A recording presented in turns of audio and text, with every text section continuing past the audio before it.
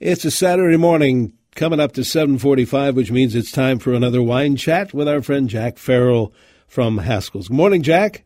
Hi there, Denny. How are things? Things are great, and I hope things are great with you and all of those folks at Haskell's. I was mentioning earlier this morning when I went on that it was this day 1920, the 18th Amendment took effect. Went into effect. Minnesota gave it. This day 1920, the 18th Amendment took effect. Went into effect. Minnesota gave it. That the Volstead Act.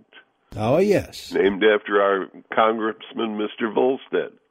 And that was in 1920, and fortunately 14 years later, they had the good sense to repeal it. Yes, the 21st Amendment, yes. Absolutely. All right. Well, what can we talk about today? Today, I thought I'd do one of my favorite things. He's been piling up for a long time. I think it's over a year. Answered some wine questions. You know, I get a ton of them, and we usually don't have enough time on the air. So today I've picked out a few, and I hope if I've missed your particular question, please resubmit. I always answer them personally anyway, but I think some of these deserve a little public information on them because a lot of people have the same question and don't answer it. I get this question is probably the number one question I get. What's my favorite wine? Well, whatever's in my glass at the time. I guess totally besides that fact, I'm a Burgundian, and I appreciate the red and white wines of Burgundy. In my opinion, Burgundy, which is an area in France, has the greatest expression of Chardonnay in the world, and the same thing with Pinot Noir. Those are the only two grape types that they use in Burgundy. That's not quite true. There's a few others, but very, very insignificant. If you have a white wine from Burgundy, you got a 99% chance it's Chardonnay, and if you have a red wine from Burgundy, you have a 99% chance that it's Pinot Noir. And they do the best in the world, in my opinion, of expressing those two grape types. And then the rest of the world produces great Chardonnay and great Pinot Noir. Don't misunderstand me. But my favorite comes actually from Burgundy.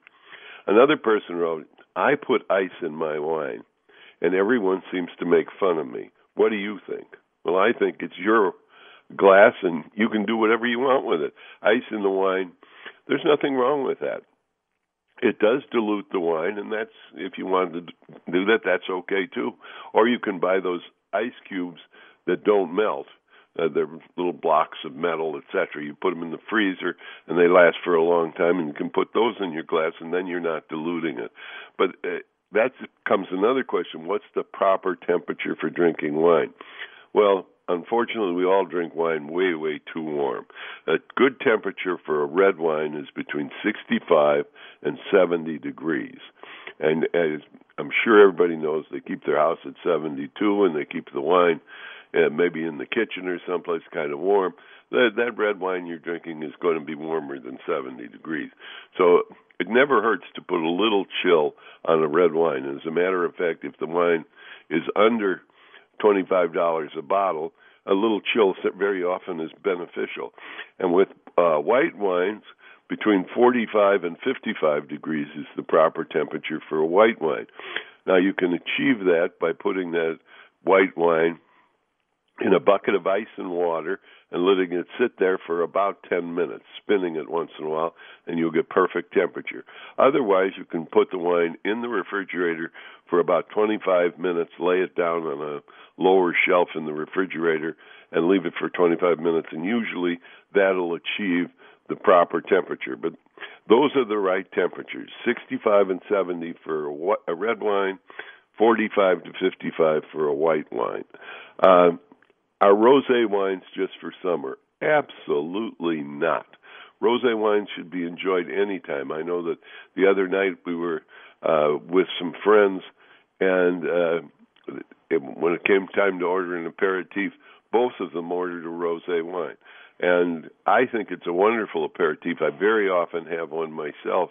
They set the stage for your palate, in my opinion, and they go very nicely, usually with hors d'oeuvres. And it definitely is not just a summer wine. It's certainly year-round. and we're seeing more of that. And then the other question, what's the best rosé? Well, that really depends on your own palate. Do you like it rosé on the sweeter side? Do you like it bone dry? What do you like? What rosé is best?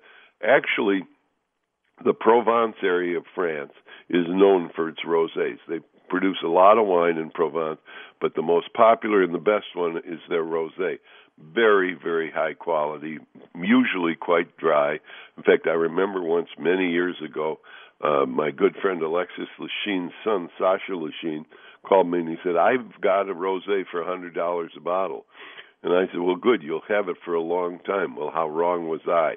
He sold it around the world, and recently Louis Vuitton, Moet, that big conglomerate of fancy products that it recently just bought Tiffany's in the United States, also bought his Whispering Angel and his $100 rosé that I laughed about 20 years ago, and he was just much more insightful than I was and had good foresight to get on the rosé bandwagon, actually maybe to start the rosé bandwagon. But those rosés are wonderful. My personal favorite to have of rosés is something called Tavel. We have one called Royal Tavel.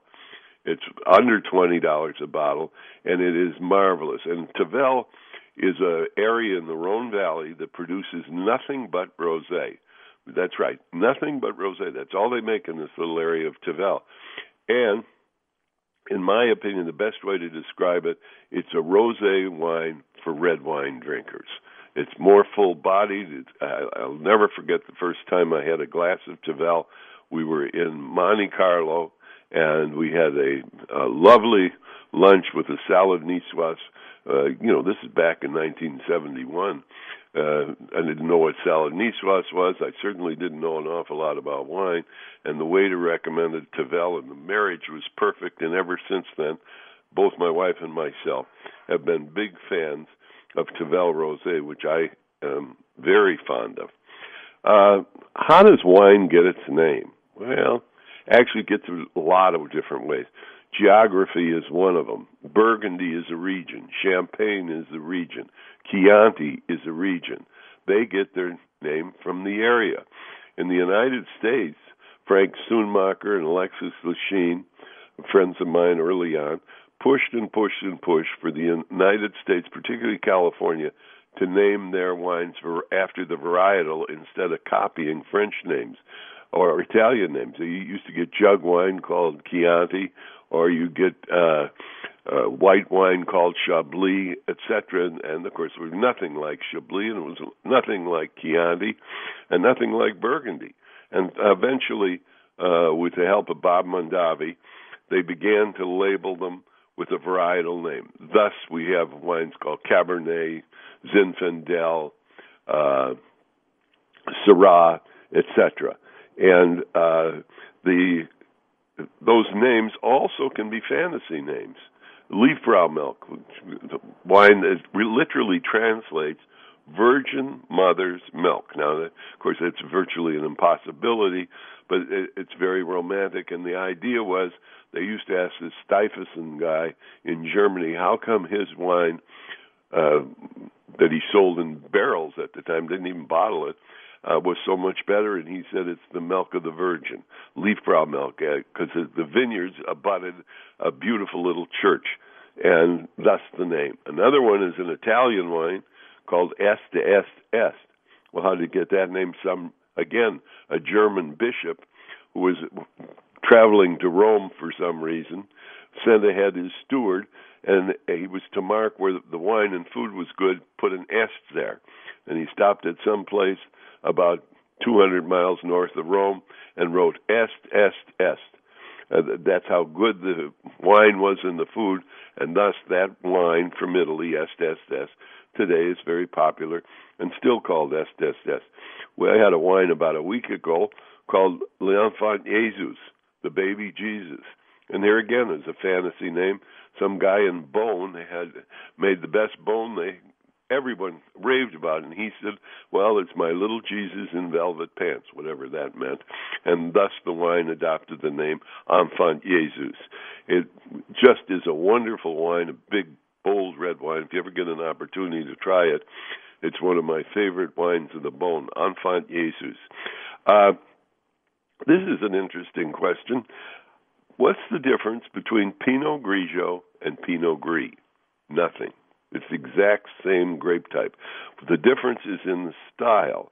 Pinot Grigio is made in a lighter, high-acidity, crispier style, and Pinot Grigio comes mainly from Italy.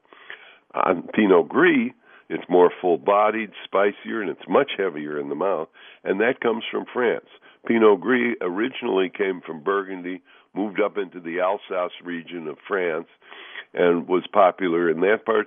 Of course, Pinot Grigio is very popular all over Italy. And we make a wonderful Pinot Gris in Oregon, which is a combination, in my opinion, of Pinot Grigio and Pinot Gris. It has the richness of Pinot Gris from Alsace and the fruitiness of the Italian Pinot Grigio. So look for an Oregon Pinot Gris for a really interesting and delightful experience if you like that.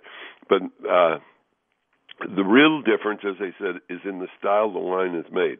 Genetically, Pinot Gris and Pinot Gris are exactly the same thing. And here was an interesting question, I thought. Is white Zinfandel rosé? Yes, indeed. It is a rosé. It was a marketing idea of the Trinchero family. They had an awful lot of Zinfandel, and it wasn't selling. White wines were selling, red wines weren't. They decided to make a blush wine out of their Zinfandel, and they called it white Zinfandel, but it actually was a rosé. And it really set the bar for a long time for wines. In fact, the popularity of white Zinfandel, some people say, decimated the German wine industry because inexpensive German wines went out of style right away as white Zinfandel increased in popularity. And that may happen now with rosés. Rosés are so popular that while white Zinfandel, particularly Sutter Home, sells millions of cases, it isn't what it used to be sales-wise. And the reason is so many of these rosés are taking in. Here's one of my favorite questions. I get this a lot. I was in Europe, and we drank wine every night, etc. I felt like $1 million the next morning. When I do that here at home, I have a terrible headache. What's the reason? Guilt. Simple guilt. When you're on vacation, you're on holiday. You're enjoying yourself. When you get home here and you've had just a little too much to drink, it bothers you. So you feel guilty about it. There is no difference. The wines are exactly the same. I always tell people my favorite story is somebody had a little pichette, a little pitcher of wine at a lovely French restaurant. It was the best wine they ever had in their life. Well, I submit they were in Paris. They were with somebody they loved, or thought they loved for the moment anyway. They were having an omelet as only the French could make it. It was a beautiful evening. The wine was fabulous. Of course, why wouldn't it be? But I guarantee you that same red pichette of wine in the harsh fluorescent light of your kitchen with your significant other in a bad mood is not going to taste that wonderful. So remember, when you're drinking wine, you're drinking the ambiance and the setting, too. That's a big part of wines. What about sulfites? Every wine has sulfites in it, even the ones that say no sulfites. There's a small amount of sulfites that's used in the preparation of wine. The best way to get rid of sulfites is have somebody who's not allergic decant back and forth about 4 times the wine you're going to have.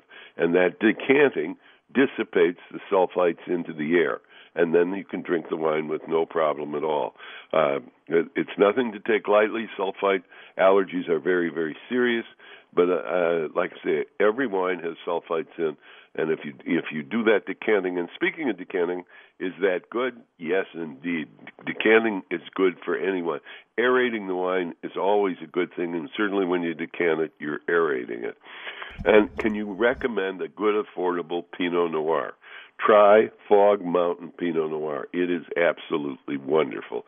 And you know what, Denny? You can get that Fog Mountain Pinot Noir at Haskell's. Excellent. And a lot of locations, too. Tell us where you're located, Jack.